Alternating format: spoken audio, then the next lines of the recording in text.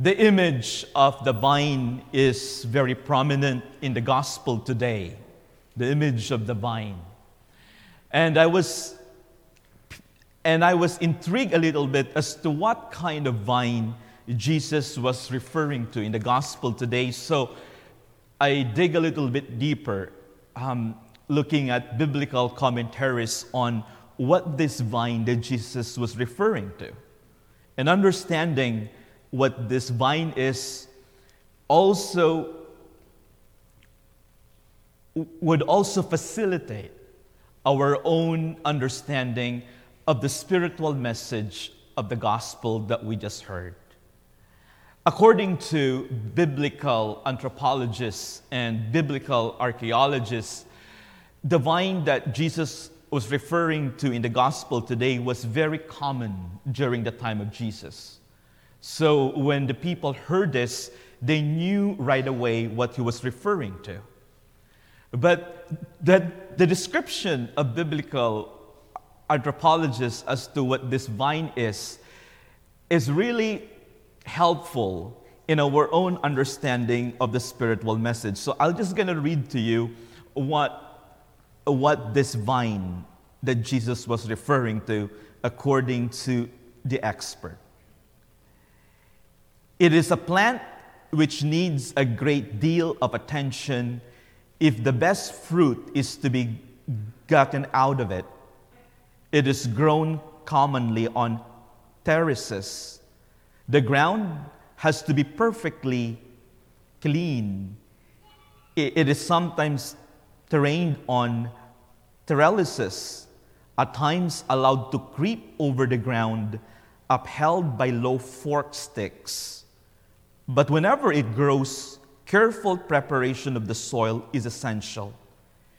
It grows luxuriantly, and drastic pruning is necessary. So luxuriant is it that the slips are set in the ground at least 12 feet apart, for it will creep over the ground at speed.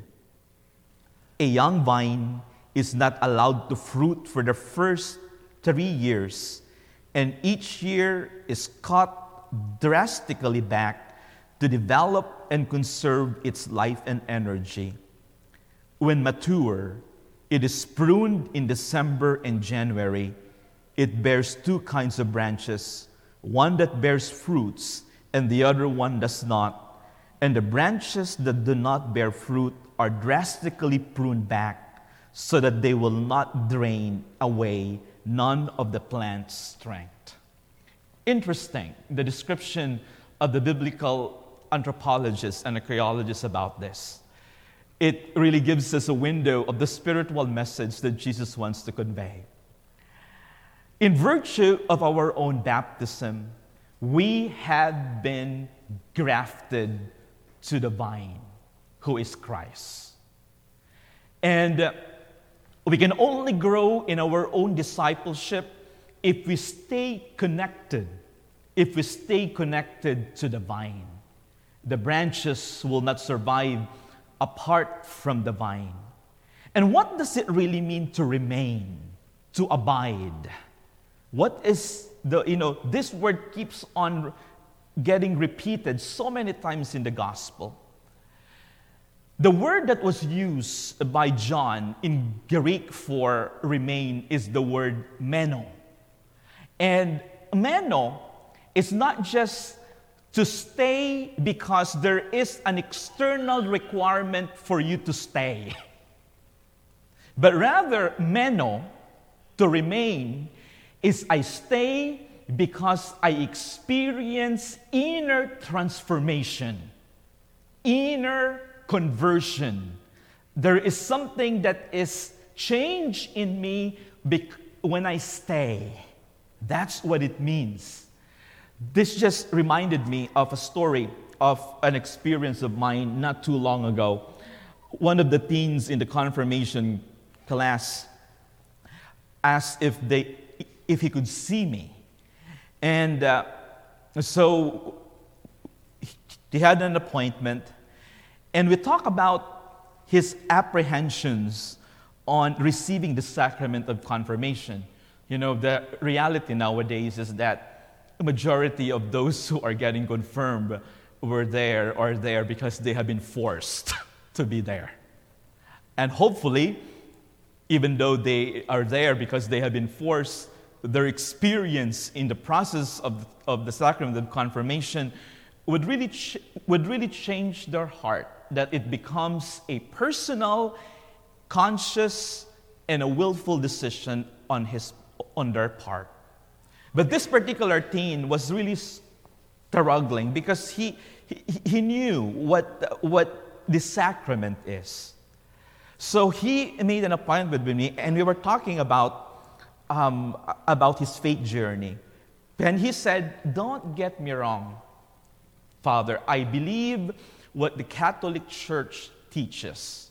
I fully embrace them. What I am really struggling is this: its relevance in my own life." And I said, "What do you mean?" My parents had been practicing the faith, going to Mass every Sunday, being involved in some of the activities. But our family life is a mess. Our family life is a mess. It's like just going through the checklist and that's it. And I get more sermons at home than at church. And 2 of my siblings left early because they could no longer stand being at home. It's like, how can I even believe this? My parents had been into this for so long, but there seems to be no real transformation in our family life. This is what I mean, guys, when Jesus says, "Remain in me as I remain in you." It's not just going through the external obligations that, okay, I remain because I go to Mass every Sunday. I go to Mass because I follow the external requirements of the law, but rather there is an inner transformation happening within, that I am being transformed according to the image and will of God for me. And that my external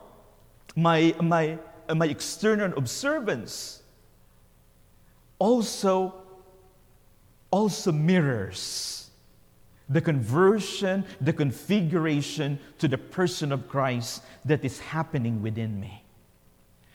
The second reading today from the letter of St. John really captures this. The first letter of St. John, the opening words, "Children, let us love not in word or speech, but in deed and truth."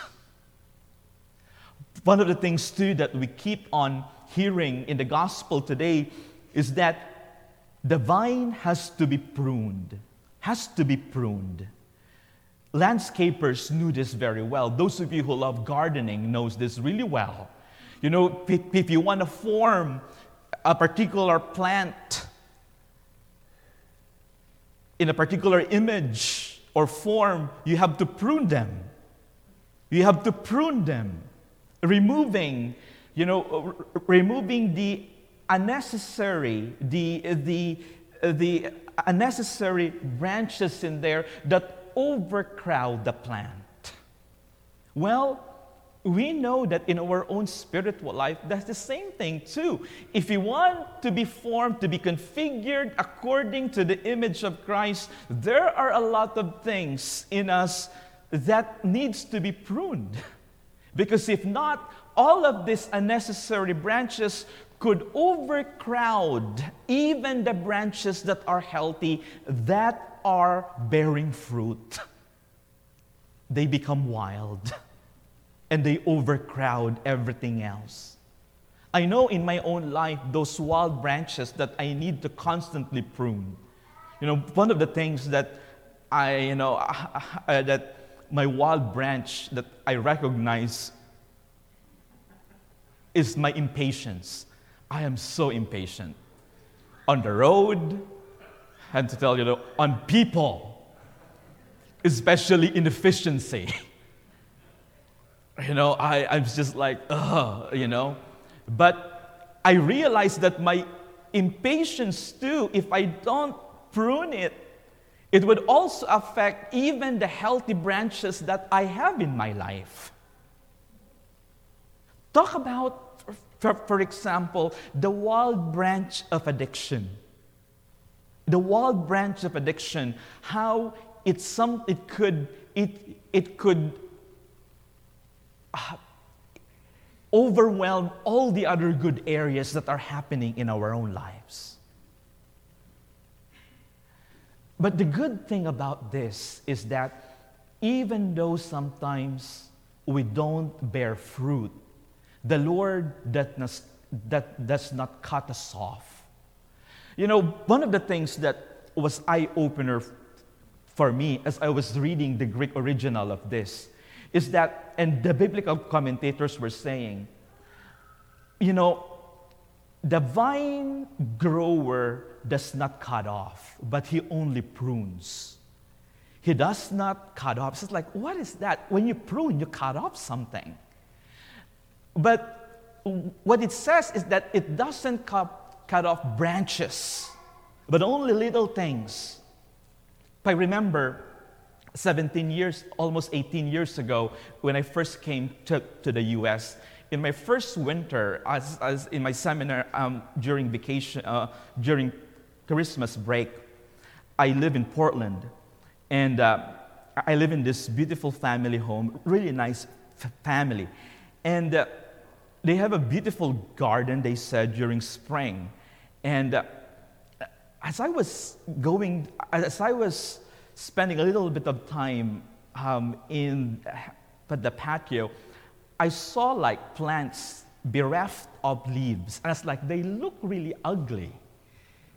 So I thought I was giving them a favor, so I cut them. And when they returned, they were horrified. I was just like, they're gonna come back. They're gonna come back in spring. They're going to come back in spring. Looking at our own spiritual life, sometimes we think that, we don't have the leaves, we don't look good. Some people think that we're dead, even. But God does not cut us off, like what I did with that plant. But rather, He waits for our own springtime. He waits for our own springtime so that we bloom once again. This is what it is. God is so patient with us. God is so patient with us that He waits for our own springtime in order for us to bloom once again. But I ask myself, how persistent am I in actually seizing the springtime moment in my life? There are times when I wait. It's like, I don't want to deal with this wild branch right now. I can wait later, postponing it and postponing it and postponing it. Or sometimes that branch is already so withered, then it's like, I don't want to deal with that.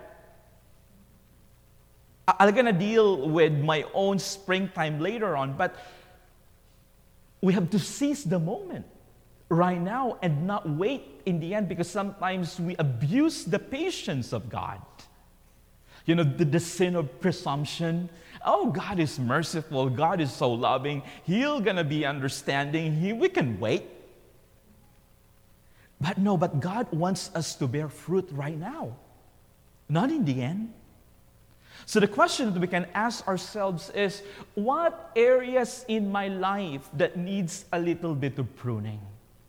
So that not only I transform into that form that God has in mind for me, but also bear fruit.